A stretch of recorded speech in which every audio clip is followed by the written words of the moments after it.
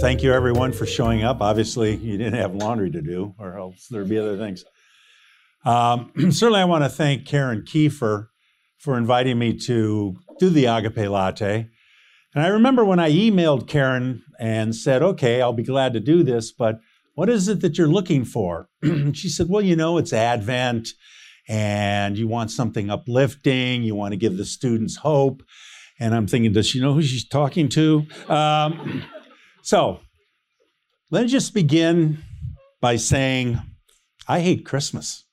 I really hate Christmas.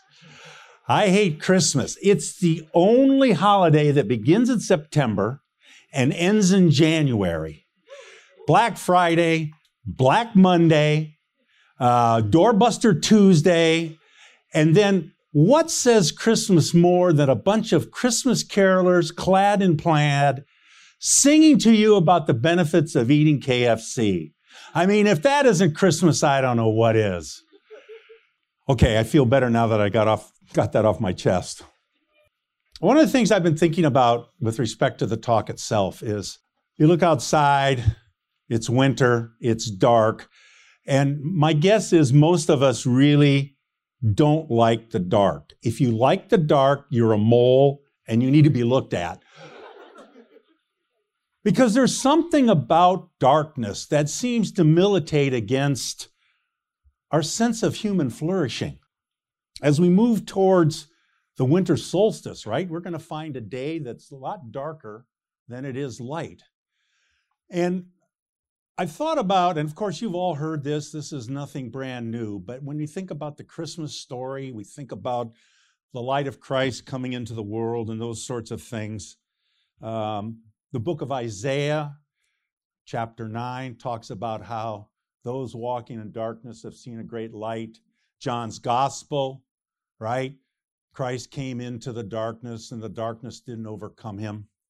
When I taught modernism in the arts, and one of the things that we did when we did architecture, as well as when we did literature, so the seasons, spring, fall, winter, and summer, are analogous to human plots, to human life.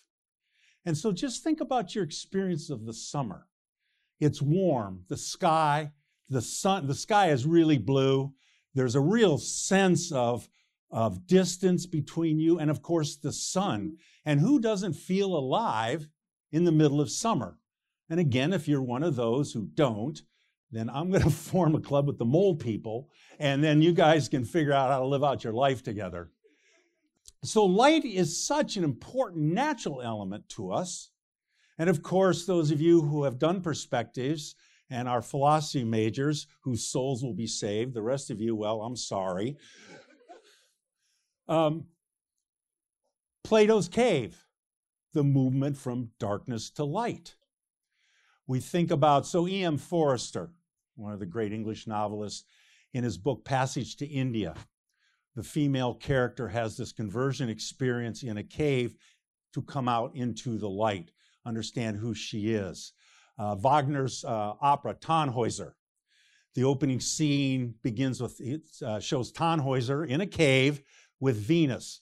And Tannhäuser is complaining because everything is the same. It's perfect, she's perfect, and he wants to leave the cave to the light of the world above.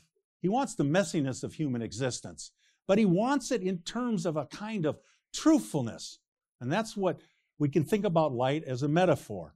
If you've had a chance to visit the great Gothic cathedrals in Europe, the stained glass windows, the light that comes through the windows, you just think about it, that light has been kind of transformed into supernatural light. It's a light that elevates you beyond the ordinary experience of light as a way in which to get you to kind of meditate more deeply on what your Christian faith is trying to get a hold of with respect to your own life. Light wisdom, the light of Christ, all those sorts of things are important. And for me personally, one of the difficulties I've always had, and this is because I'm an academic, so we think about the Christmas story, and we think about this child in a manger. And I want you to really think about this for a second. Here's this little baby that is the light of the world, right? Now, if you've had younger brothers and sisters and newborns, you know what the feeling is to a certain extent. But to really meditate on the light of the world taken on human flesh, he has to have his diapers changed. He has to be breastfed. He has to be protected. That seems to militate against a kind of powerful light that we think of, but it seems to me that's the irony. Now, it's easy for me to talk about this because I tend, as most know, I tend to live in my head. And so what's really hard for me, though, is to kind of move from my head to reorient my affective sense of what this means in terms of this Christmas event. That Christ is coming, we're preparing for that, and in this child is the light of life. And this light will overcome the darkness. A number of years ago, many years ago, I was in a moment in my life when I was at a crossroads. I had to make a decision, or I was in the process of making a decision to change my path. I had been, I think a lot of you already know this, but I had been a Jesuit for 17 years. And I had decided I needed to take a leave of absence to really kind of figure out what was going on in my life. Because one of the things that I had discovered for 10 years prior was that there wasn't a great deal of light in my life. There wasn't a great deal of joy. And now I'm old enough to know that life is not always giggles, right? Life entails a certain amount of struggle and suffering, but always what should be at the bottom is a sense of there's joy even in this. But this wasn't part of what I was feeling, and I wondered what the hell was going on. I had a good friend, a Jesuit at the time, and this is why friends are so absolutely important. So reread Aristotle. He said to me one day, he said, "You're miserable. You've been miserable for as long as I've known you, and those that have known you longer have said you've been just as miserable. At least I'm consistent." He said, "You have to do something about it." And him saying that, in many ways, well, not in many ways, it was a way in which I was allowed to be free. And when I think about that experience, I think about this is what the light of Christ enables us to do. It enables us to be free, to be able to respond in the way that we think God is moving us. So I asked to take a leave of absence. I took the leave, moved out of the Jesuit community, moved into a home, or I rented a room. If anyone is familiar with the novel Great Expectations, I lived in Mrs. Haversham's house. At least some get the literary reference. But what happened to me then, I fell into a really deep, dark depression. It was pretty bad. And one of the things that I remember about that experience is that in my prayer life, because I'm trying to discern, and it's really difficult to discern when everything around you appears to be shrouded in darkness or clouded, etc. There was one overarching theme that was part of this experience. So again, if you're familiar with Hebrew scriptures, if you're familiar with the Exodus story, there's that point when the Jews have left Israel and they're wandering in the desert and things aren't going so well. They start grumbling and they start complaining to Moses, and they start saying to Moses, "Has God brought us out here in the desert just to die?" That was the experience of my prayer. Have you, God, brought me out here just to die?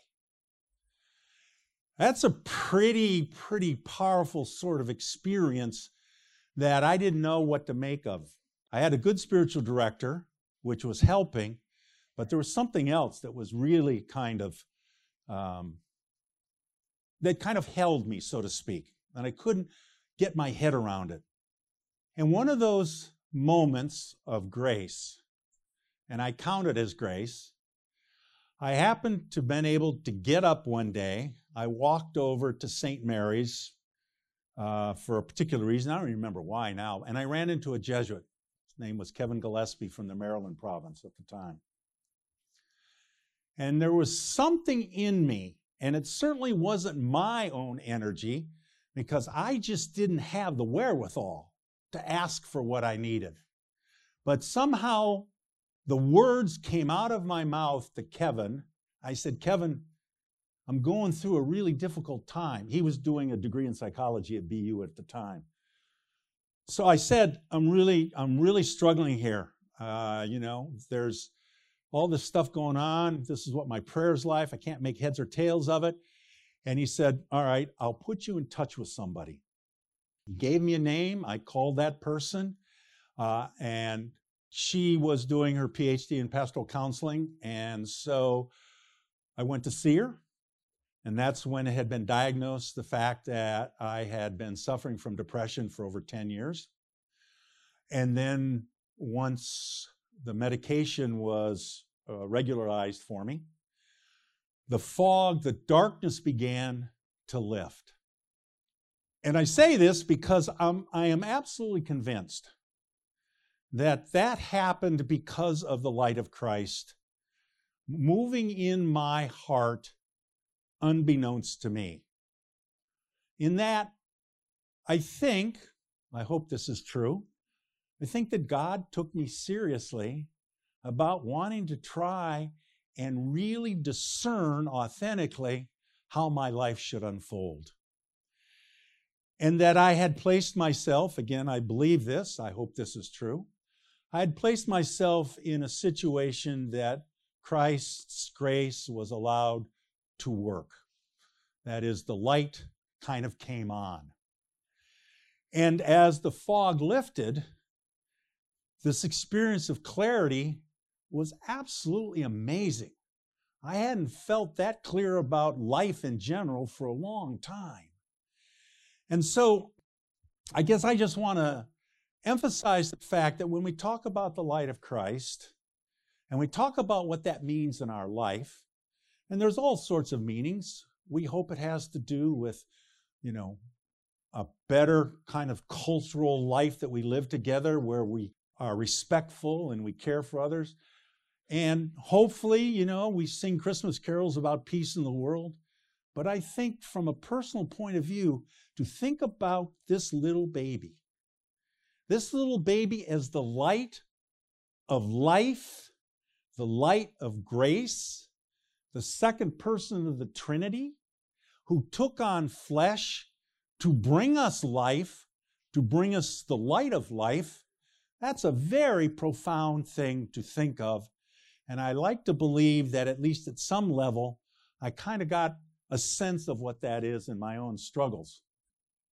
Life, we all know that there are times when life just sucks. There's no question about it. You can't get around it. But I think if we, at least from my point of view, if we take seriously what we read in the Gospels and Hebrew Scriptures about the Messiah, the Christ event, the light coming into our lives, even in the midst of our kind of suffering, somehow it's brighter than without Christ, which is an odd thing to say. But you think about the little baby, and then next March or whenever it begins, we start Lent, how this little baby that began his life in a crib ends up in the darkness of the cross. It's an odd sort of journey from the light of the world to the darkness of the cross, followed by the light of the resurrection. So I guess I just want to say, personally for me, to think about it this way helps me get out of my head. It helps me, to a certain extent, be a little more understanding Of course, that's always a sliding scale. Understanding of the struggles that we all go through, because in the last analysis, we really do not know what's going on in a person's heart. We just don't know. And the darkness that that person is experiencing is a darkness that screams out to be shattered, to be overcome. And so I guess I'll just leave you with this, is that Christmas is a great time. What I said before, I hate, because it's true, because it's turned it into a holiday. And I would like to remind myself, and by extension all of you, that what this event really means is it's an opportunity to give clarity to who you are, what God is calling you to be as a human being and as a Christian, or if you're in another faith tradition, whatever that might mean for you. So it's not merely lip service to the light that came into the world, but it's about the mystery of the incarnation that has brought life and light to the universe. Thank you.